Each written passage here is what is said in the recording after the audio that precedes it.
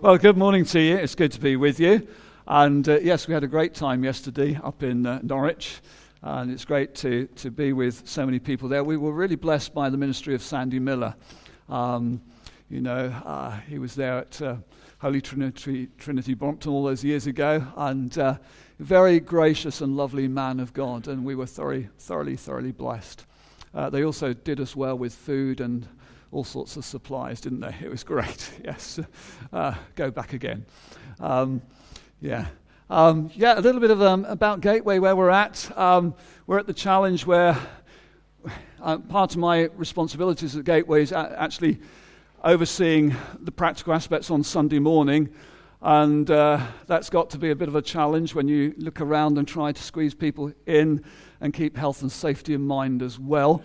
And we've done a few tweaks and we've tried to move a few chairs around and so on. And, well, we kind of reached the point where we thought, we can't carry on this much longer. You know, either God wants us to stay as we are or we need to do something else. And we were convinced that God didn't want us to stay as we were, but He's about growing His church.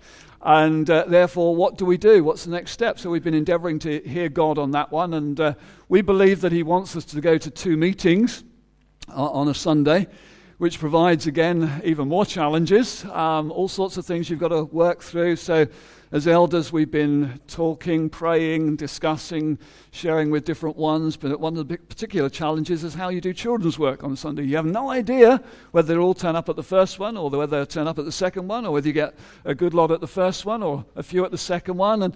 And so it provides all sorts of challenges. But hey, you know, when Jesus is about growing His church, they're good challenges, aren't they?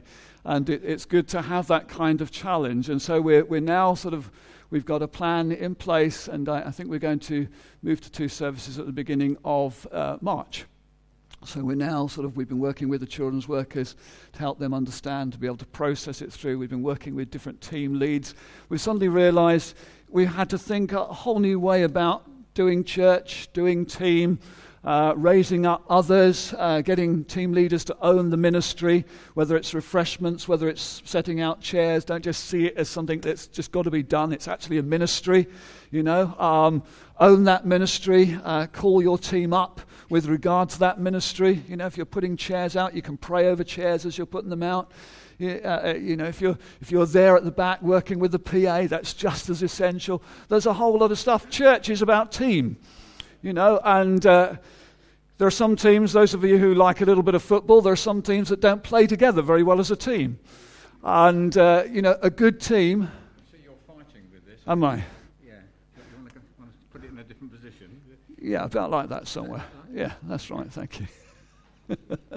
Thank you very much. So, church is about team. And I read... any Manchester United fans here? Okay. Okay. Well, even if you're not a Manchester United fan, you will probably concur that Alex Ferguson's probably been one of the most notable football managers that football here has ever known. And I read something about him the other day. He'd been and done some talks in, I think it was Harvard in the States, and someone has worked on those talks and pulled some bits and pieces together. And one of the things that came out of it was that as a manager, he was always looking 3 years ahead. He wasn't just looking at the team he'd got today, he was looking 3 years ahead. And he was always planning for the future. And you just read this and you think, goodness, this is so like church, isn't it really? You've got to have that vision of where you want to be in 3 years' time. Otherwise, you're kind of stranded. You get to 3 years and think, what happened? But he was always working, even though he got very talented players, he was always working with a 3-year vision. And I think that's an amazing thing and something we could learn from. So God is good, isn't He? It's great to see you here in this new building. And then, 2 or 3 years back, 4 years back probably, I was reading the book of Acts before we had the merger in Ashford. The church that I was leading merged with Gateway.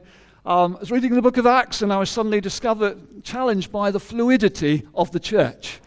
The danger with church life is we can set our norms, we can set our structures and so on. And the danger is in that we can die. And the nature of the church history I find absolutely fascinating. Because, suddenly it's like people get hungry for God all over again, and they encounter him, and that something new breaks out, and things change, and there are challenges with that. And we all like our comfort zones, but God has a way of just prodding us, doesn't he? And pushing us and moving us out of our comfort zones. And if you really mean business with God, you have to be prepared to grow personally and corporately. You have to be prepared to have God challenge your comfort zone and move you on into new areas of life. You can be comfortable perhaps with your little area of life and how you understand it and ministry. But God has his way of just challenging us, of calling us forward and calling us up into new things. People say, well, actually, I could never prophesy, or I could never speak in tongues. I could never give an interpretation. Who said?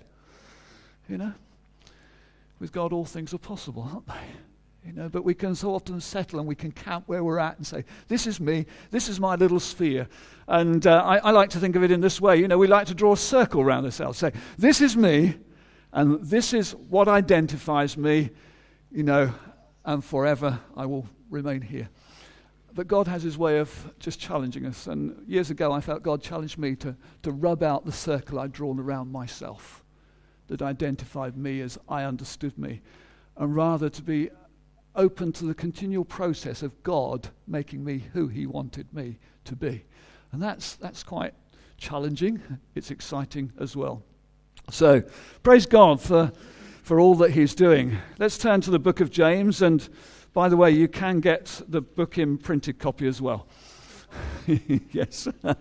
For those who are not Kindle readers or e-book readers who still like the real the real stuff, that you can finger through, that you can scroll over and all the rest of it, you can still do it like that as well.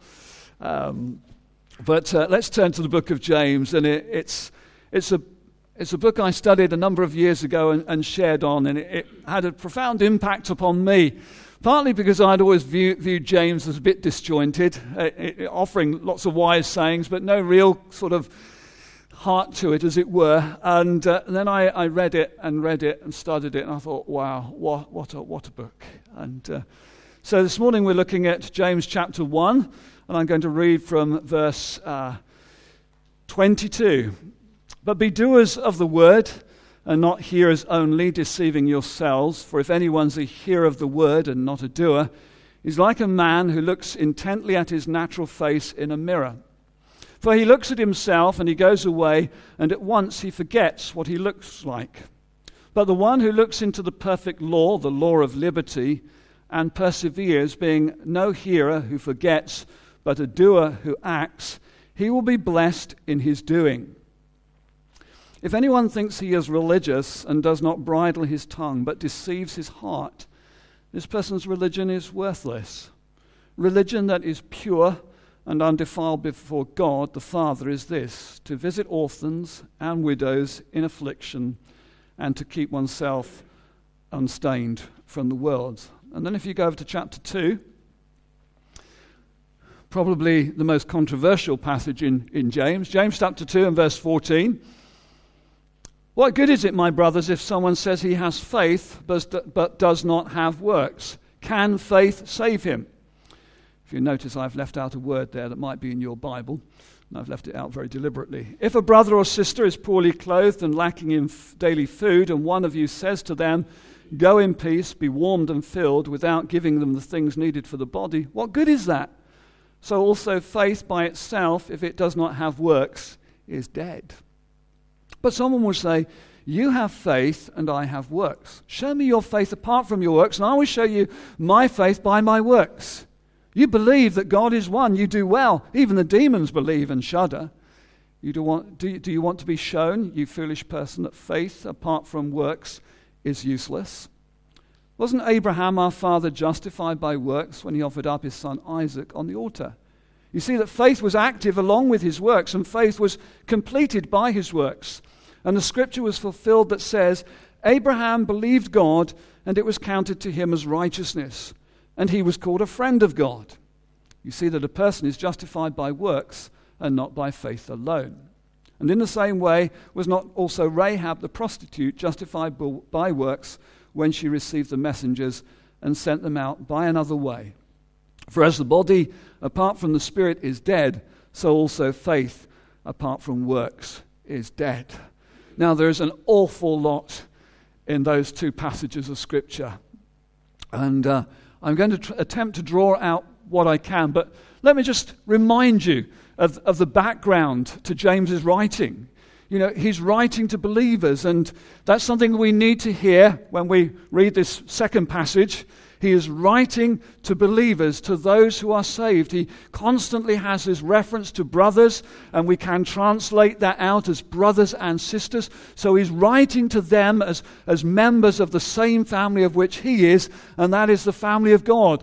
People who have been redeemed by Jesus Christ, have been filled with the Spirit, and are part of this new body of Jew and Gentile being built together. So he's writing to those who have faith, those who really believe in Jesus Christ as their Savior and Lord. In fact, at the beginning of chapter 2, he uses these words, "My brothers, show no partiality as you hold the faith of our Lord Jesus Christ." So he's writing to people who are believers, who know Jesus Christ as their Savior and Lord. And that's an important point, because there is no point in trying to live a Christian life without becoming a believer. Because it is hard work. In fact, it's not only hard work, it's impossible work. And you might be here this morning and you come to church and you're trying to be a Christian. You can't try and be a Christian. You have to be born again. You have to believe in Jesus Christ as your own personal Savior. You don't work your way into it. You're born into it, born from above. And it might be this morning that you don't know the new birth. You've been trying to be a Christian. And you're just finding it hard. You know that there's something there, but actually you're not there. And it's the most miserable place to be, to try and be a Christian, because you can't earn your way into God's presence. You need God's grace in your life. You need Him to save you. And so that's my first point right up front there. You know, do you know Jesus Christ as your own personal Savior and Lord? Have you got that assurance in your own heart and life of a born-again experience, that you have passed from death to life, that you've been forgiven of your sins, you've been cleansed of all the sin, the guilt and everything there, that you've been made anew, that His Spirit is in you and you're saying, "God, you're my Father, Abba, Father." Do you have that this morning? You know, if you don't, you can have it before you go out. You can just believe right here, right now, before we go any further. You can just offer up a simple prayer in your own heart, in your own mind. Just say to God, "God, I know I can't do it. I know I have sinned. I know I've messed up. I've fallen short of your glory. I've missed the mark. I don't deserve heaven. I don't deserve mercy and grace. God, I just look to you this morning. I thank you for sending Jesus. I thank you that Jesus came for me and he took my sin and He died on that cross for me. He paid the whole price. There's nothing more to do. I put my trust in Him." It's you know, when you read some of the offers out there in the world, you look and you think there must be some small print here somewhere that I'm missing. It's too good to be true, don't you? It's not the case with the gospel. This is as good as it gets. You believe and are saved. Hallelujah. And once you're saved, you can't lose it. And that's important when we look at chapter 2 as well. You're saved and you're kept by the power of God. And that is a glorious truth. God saves you and He keeps you. So he's writing to believers. But these believers are in trouble. Persecution has arisen and they are suffering. And in some way, things have not turned out quite as they expected them to be. And maybe that you're a Christian, you've been on the road for some years, and this might be your experience this morning, that actually things have not turned out quite as you expected them to be. And as a result, you are disappointed. As a result, you are discouraged. As a result, you've kind of lost the vision. You've lost the goal, as it were. You're just kind of like muddying your way along. Discouragement and disillusionment have set in. And as a result, these Christians there are on the back foot rather than on the front foot. They've developed something that's more of an inward spirituality. Their Christianity has become personal and very private to themselves. They're afraid of the world about them and what it thinks. And what is James's challenge to them? He doesn't for one moment suggest that they are not saved. And that's one thing that you need to hear when you read James. Some people think that James is counteracting or balancing out Paul. And, you look at Paul and you hear the gospel. By grace are you saved through faith. And that not of yourselves, it is the gift of God. And so you get this real sense in Paul that, God has justified us without any effort or activity on our part. But then you come over to James and you think, hang on a minute, what's going on here? Now he's asking me to do something. Does that mean that I'm not actually saved? Does that mean that I've now got to do something? Because that's a danger when you hear this, be doers of the word. When you look at this chapter 2, what good is it, my brothers, if someone says he has faith but does not have works? And faith without works is dead. What's going on here? And the trouble is, once you get into faith and works and trying to work that one out, it's like, well, okay, is it 90% faith and 10% works? Or hang on a minute, it could be 60% faith and 40% works. Or even worse, actually, it might be 20% faith and 80% works. Somebody tell me, somebody help me. In that kind of Christianity, there is no assurance. Absolutely none. And I want to assure you this morning that we are justified by grace through faith alone in Jesus Christ alone. Hallelujah. Glorious gospel. Wonderful, wonderful truth. And so when we look at James, we mustn't think of him being pitted against Paul. Actually, James wrote before Paul anyway. So that throws things out a little bit. And not only that, all Scripture is God-breathed. And these men, they didn't just sit down and think, I just feel like writing a letter today. I know what, I just, pen some words and send them off here and there. No, they were inspired of the Holy Spirit as they considered God's purposes, as they considered the flock and so on. These were not empty words. So when we look at Scripture, we need to weigh up Scripture. We need to check one Scripture with another. We need to balance it out and hear what God is saying. So what does James do? He's writing to them and he challenges them to live saved lives. To live saved lives. Now, being saved is a big word. We often just think of being saved as just getting born again, of hearing the gospel, of being forgiven of my sin, of being delivered from the powers of darkness and transferred into the kingdom of God's Son and having a home in heaven when I die. But I want to say to you that being saved is more than that. And that's one of the reasons where we need to look at Scripture carefully, and we need to look at words carefully and how people use words. And so James uses the word saved in a slightly different way. In fact, it's much broader and bigger context to what Paul does. In fact, a context that we'll find very familiar in the Old Testament. In 812 usages of the various Hebrew words translated save or salvation in the Old Testament, only 58 or 7.1% actually refer to eternal salvation. You see, God isn't just interested in getting us saved and home in heaven. He's interested in us living saved lives right now. Hence the title, Living the Saved Life. And that's, I believe, the powerful, if you like, unifying message of James. That James is saying, come on, guys. Come on, it's not just about believing. It's about acting on this word. It's about giving life to your faith. So if you like, let's twist the titles, shall we? So we're talking about doers of the word. Let's make the, when you hear that, you think, got to do some stuff. Do. It sounds like commands. It sounds like something hard. Actually, turn it around. Giving life to your faith.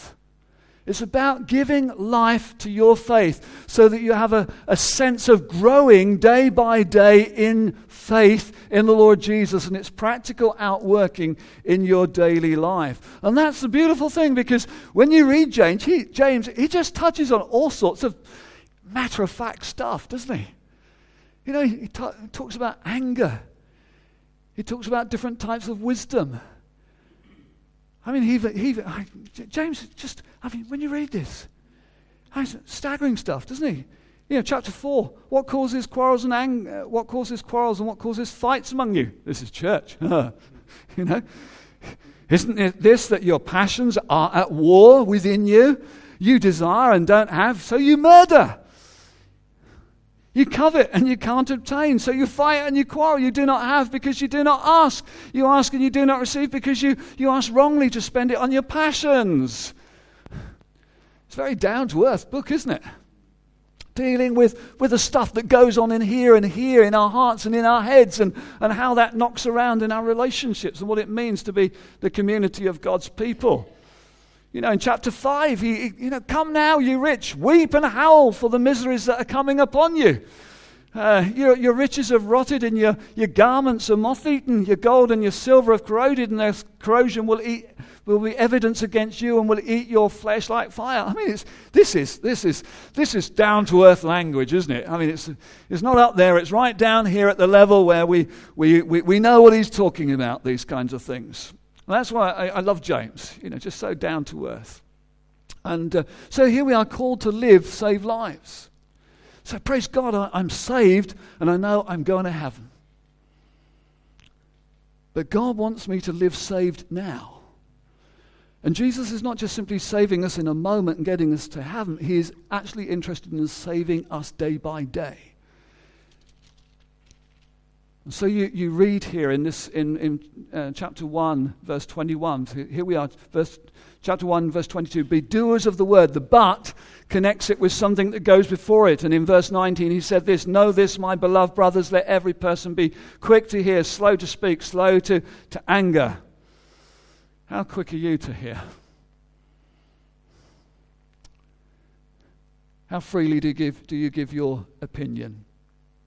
How slow are you to hear? For the anger of man does not produce the righteousness of God. Therefore put away all filthiness and rampant wickedness, and receive with meekness the implanted word which is able to save your souls. And that word there is this Christian life, what it means to live a saved life. It doesn't mean these guys are not saved. It means actually, the word actually refers to a whole of life, the whole of your being, the whole person. And that's amazing. God isn't just interested in saving your spirit and getting that part of you to heaven. He wants to save your whole life now. And that impacts on your whole personality. And that's the amazing thing about this gospel. This wonderful, wonderful gospel. He says there that the anger of man does not produce the righteousness of God. And so we come to this thing here about righteousness. The problem for us, particularly as evangelicals, is we make righteousness a very personal thing. It's about me being right with God and me kind of living a holy kind of life. Almost a very personal and exclusive righteousness, if you like. But I would like that word comes from a much bigger Greek word, and in some Bibles you'll find it translated as justice, which changes the dynamic completely. Because if you read it like that, the anger of man does not produce the justice of God or the corporate righteousness that God requires. So that means it's not just about me, it's about you, it's about us together. It's about the community of God's people. So when you read, for example, in Matthew, seek first the kingdom of God and his righteousness, very often we read that as a personal thing. I've got to seek first the kingdom of God. That's my number one priority. And his righteousness, this personal thing for me.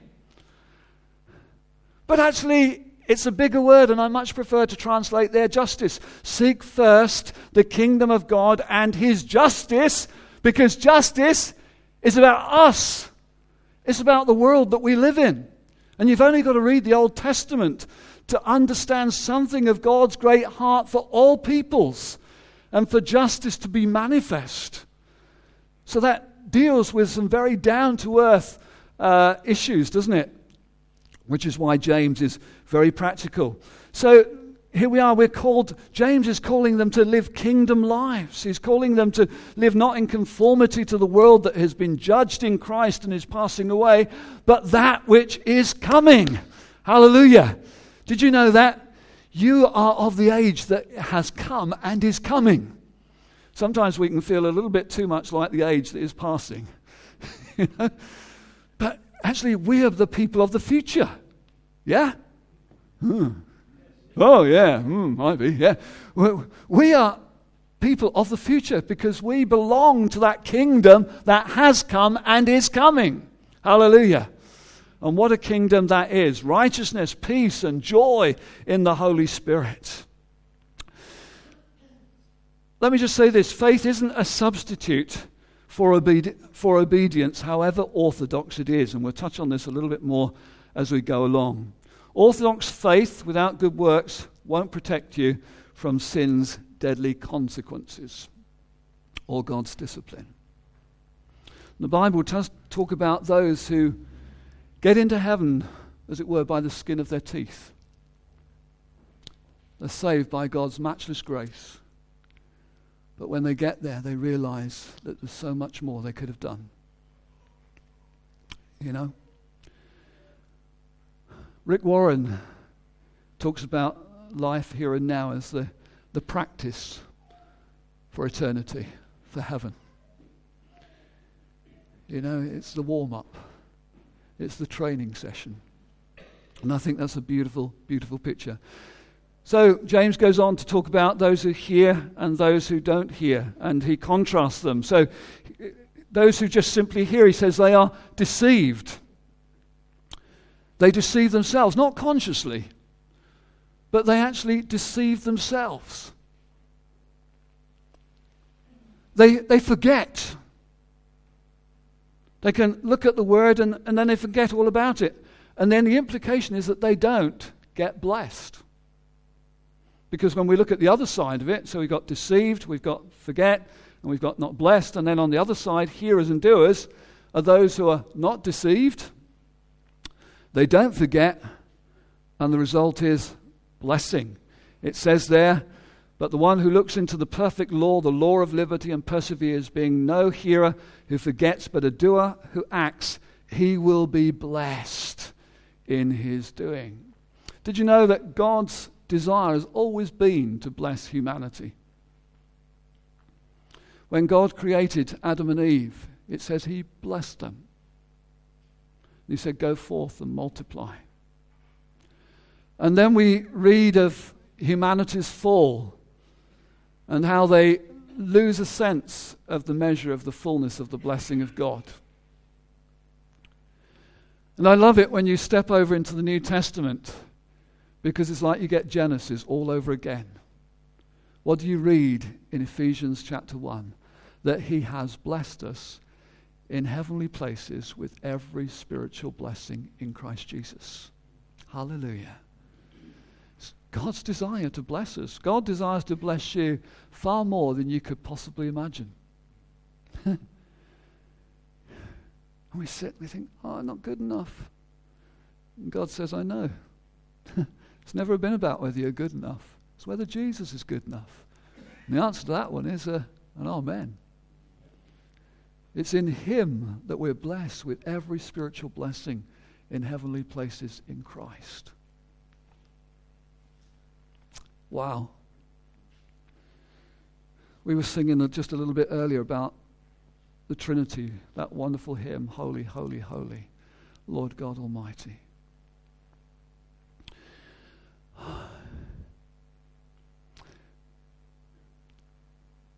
God made humanity to dwell within the circle of the Trinitarian relationship.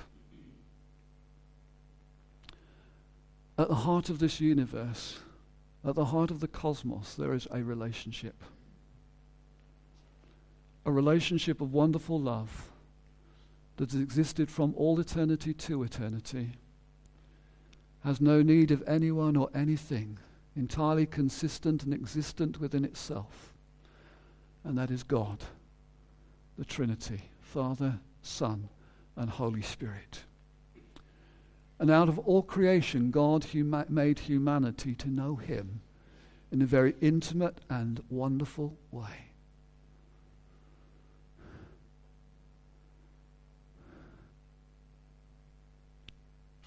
At the fall, man decided to step outside of that circle and has been in trouble ever since. In Jesus Christ, and we'll be remembering this shortly at Christmas, won't we, as we run into the Christmas season. in Jesus Christ, God steps into our circle of fallen humanity, taking on flesh just like ours, and lives here for us and dies here for us. And then he rises again. He ascends into heaven. And today there is a man in the glory. Don't hear that phrase very often these days, but today there is a man in the glory who is totally representative of us. And it says, doesn't it? Paul says, our lives are hidden with Christ in God. You know, last weekend we were doing Word Plus and we were looking at Ephesians. And in Ephesians he talks about sitting in heavenly places. When you know where you're sitting, it's easier to move on to the next bit. Yeah? The walking and the standing in the evil day. But if you don't know where you're sitting, you'll have trouble moving on to the next bit. And this is part of the problem with James, if you like. If you don't know where you're sitting, you'll find it difficult to understand what he's saying when he talks about being doers of the word. We're not performing up to God.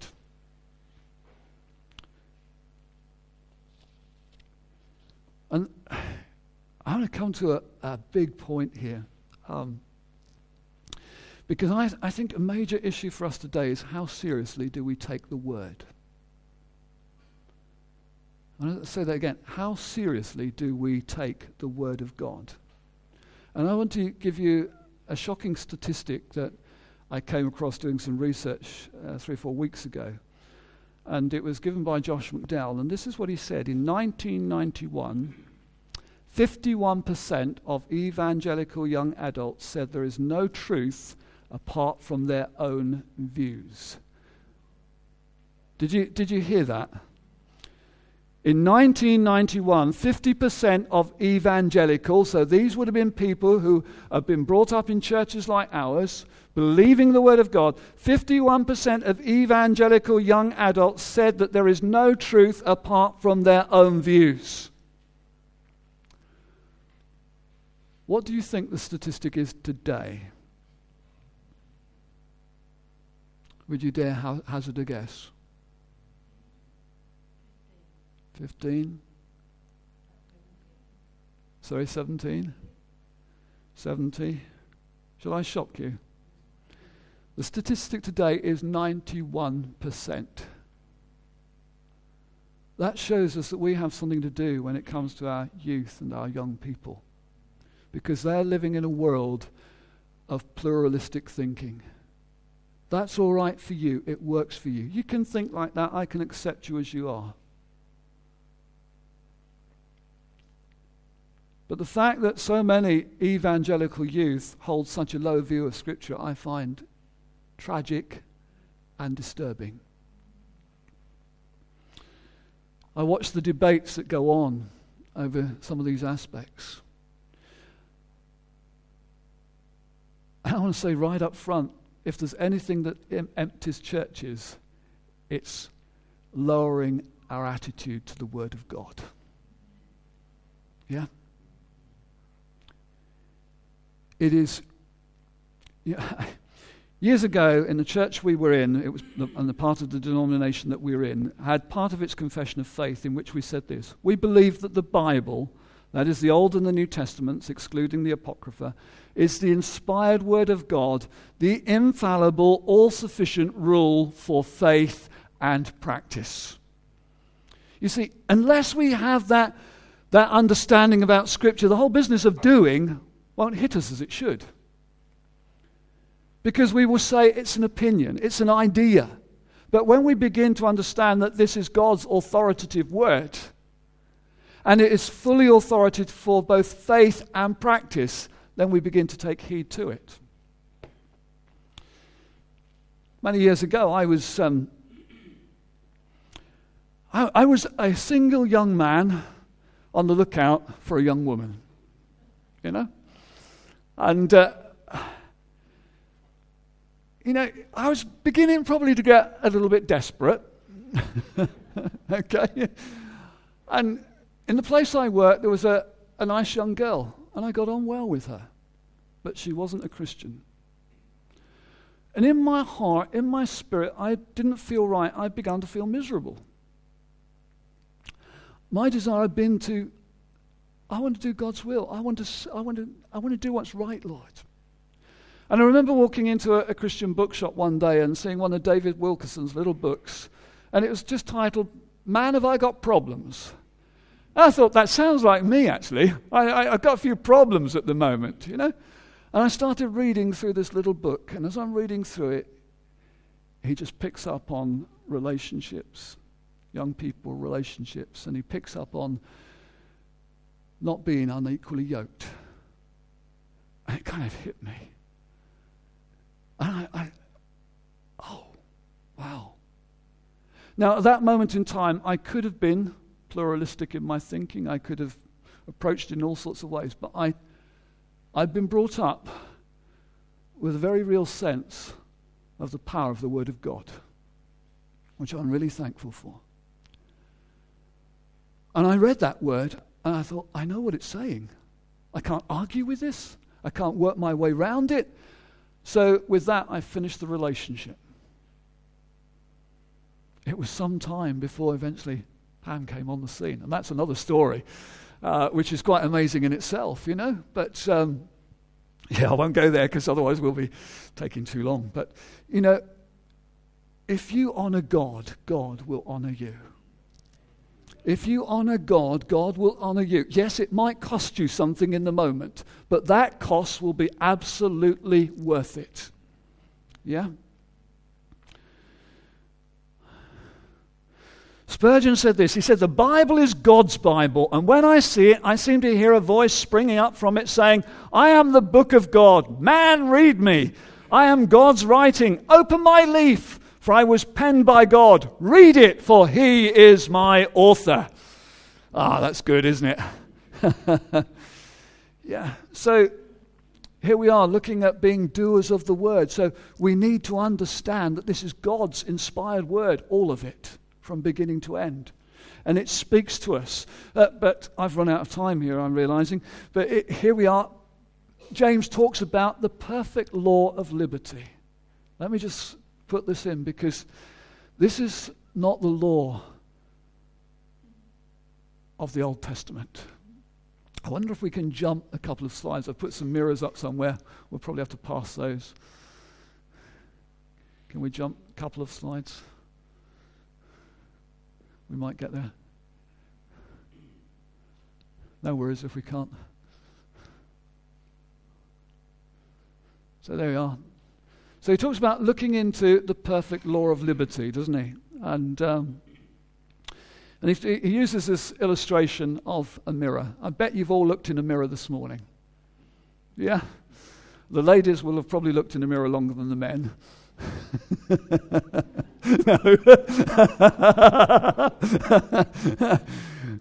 Can you remember what you look like? Maybe you don't want to remember what you look like, you know. But, you know, it says it's like looking in a mirror. You go to that mirror and you look at it and then you go away and then you forget. And it may be that, you know, for someone here, you go to the Bible and just read it. Yep, I've done a bit, you know, okay, I'll go away into today. That is not going to do you any good at all. You know, and so he talks about, you know, diligently looking into this word. And when you read the text here, it requires effort. It doesn't just happen. You have to apply your heart, your mind to it. And so looking into this word of God. And I've put up here this image of the Statue of Liberty.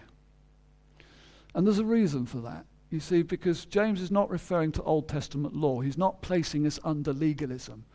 This is the kingdom, Jesus' kingdom.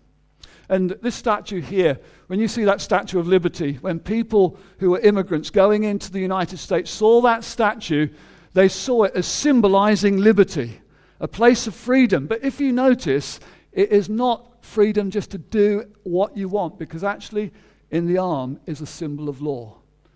A new kind of law.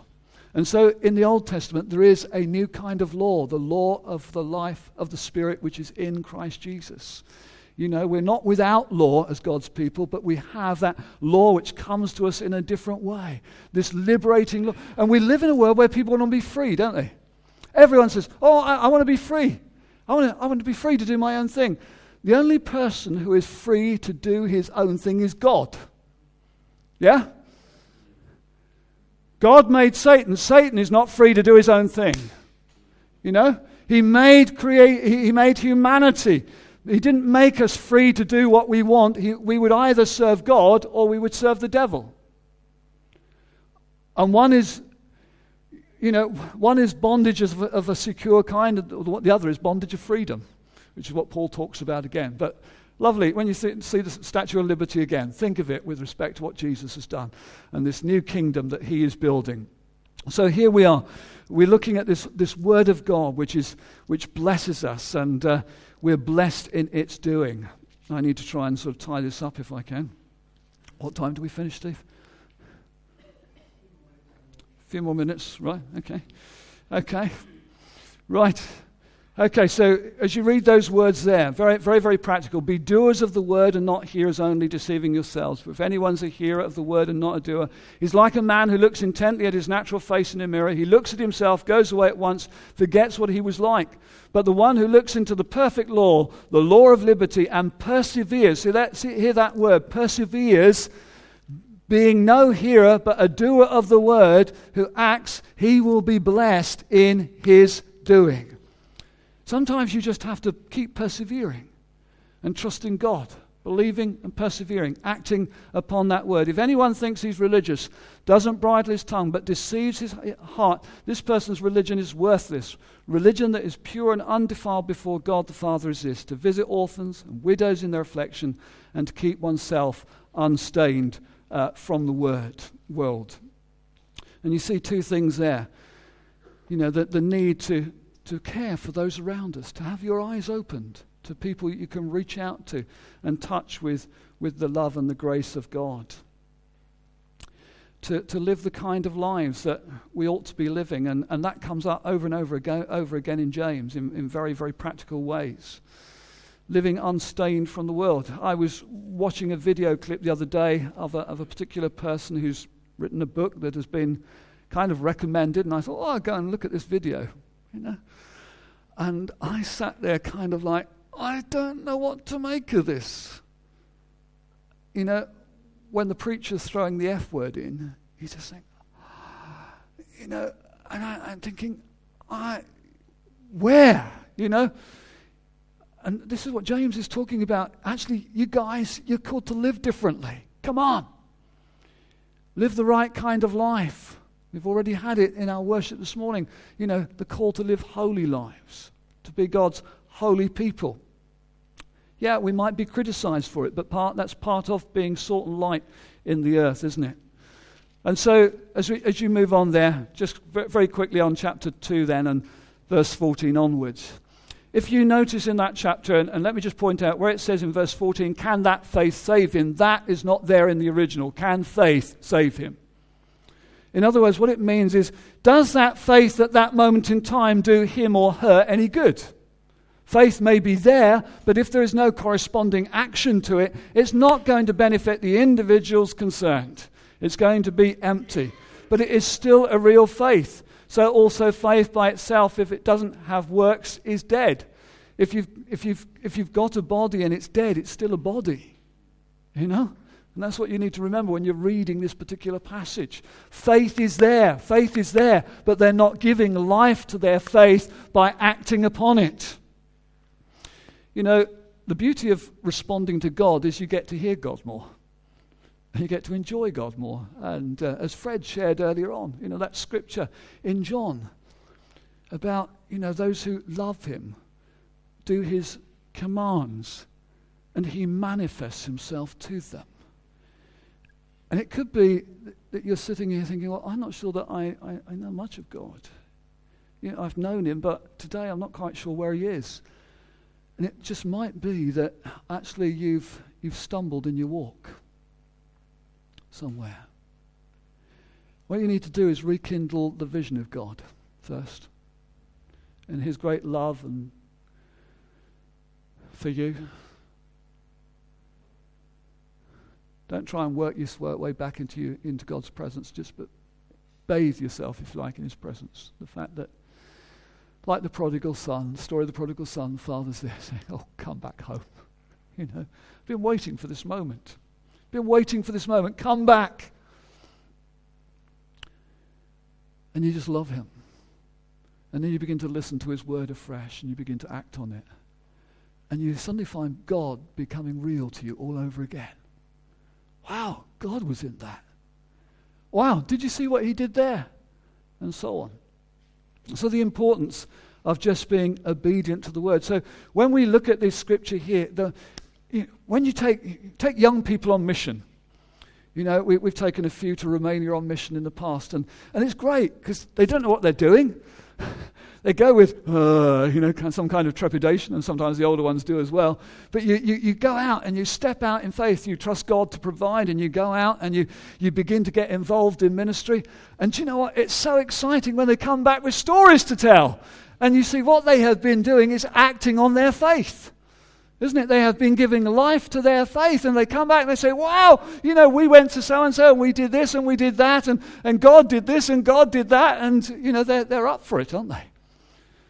So when you read this, as you go out into this week, spend time with God. Spend time in his word, so you know that what he requires of you personally, and, living a different kind of life, this kingdom life. Spend time with him so you begin to understand his great heart for those around you. Be open to his Holy Spirit just leading you to minister to somebody else. And you think, well, no, I couldn't do that. Yes, you can, because one with God is a majority. It doesn't matter who you are, it matters who he is. That's the secret, isn't it? As you go out into the world this week, make it a practice to be a doer of the word. Somebody you can just show a bit of love to. Just give God's smile to. Just in some way to touch them with the grace of God. And I've run out of time. And as you say, I'm loaded with James anyway. So I just love the book. But you can see how practical this book is. Why don't we just stand? Just stand in his presence.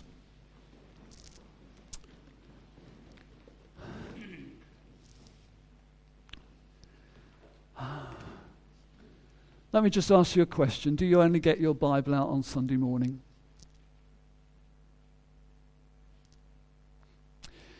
Your attitude to the word will be shown in what place it has in your life. Yeah, you might find it difficult to understand at times, but he gives his Spirit to make it alive and real to us. It might be that you just need to make the decision to be in the Word through this week. Just make that one decision. I come to church on a Sunday, but I'm not really giving myself to just being with God in his Word. And you just need to make a decision now to give yourself, not for a long time, not about reading lots of it, but sometimes I just read a few verses and meditate on them. Sometimes I read big chunks. Make that decision now to say, God, just lead me to perhaps a particular book, or speak to someone if you don't know. Speak to someone and say, can you give me an idea where to start? I just need to get into the Word of God. The Word of God is meat for our souls. It's our food from heaven. And there's lots of lovely delicacies there.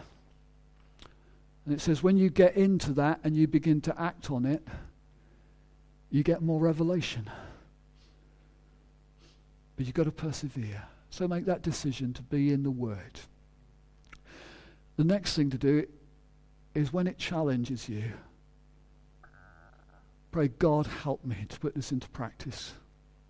Help me to respond to this word. However difficult it might feel to me. However I might want to justify myself, and we're good at that. That's how we deceive ourselves. But make the decision to be obedient unto the Word of God. Could be some very practical ways where you get convicted of your anger and you need to go and say sorry to somebody.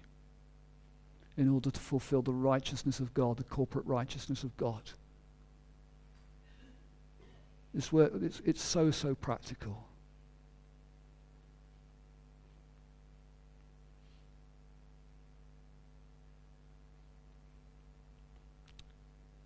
Might be you just need to make a decision you know lots of stuff already, and you just need to say, God, I need to step out. Would you give me the strength to be a doer of the word? Help me to act upon your word tomorrow. Take it one day at a time. Take it one day at a time. And again, if you don't know Jesus Christ as your Saviour, I just want to commend him to you this morning. Don't go out here without him. Come and speak to one of the elders. Be happy to speak to you. But you need him. You can't try and live a Christian life. You need to be saved and know the power of God in you. Could be you've drawn a circle around yourself this morning and you've said, this is me. And I want to say to you, God says, rub the circle out. Allow me to keep growing you. Yes, it will be challenging at times, but hey, I love you. And that's why I don't want to circle around you. I want you to allow me to keep developing you. So, Father, we just say thank you for your word. Holy Spirit, would you bless it to every life here? Holy Spirit, would you help us to be doers of the word as we go out into another week? God, may we shine as lights in the darkness that's around us. May we be salt and light in the earth. Lord, oh yes, Lord, we need you. Fill us with your Spirit, Lord. Fill us with your Spirit. And send us forth in your name. Amen.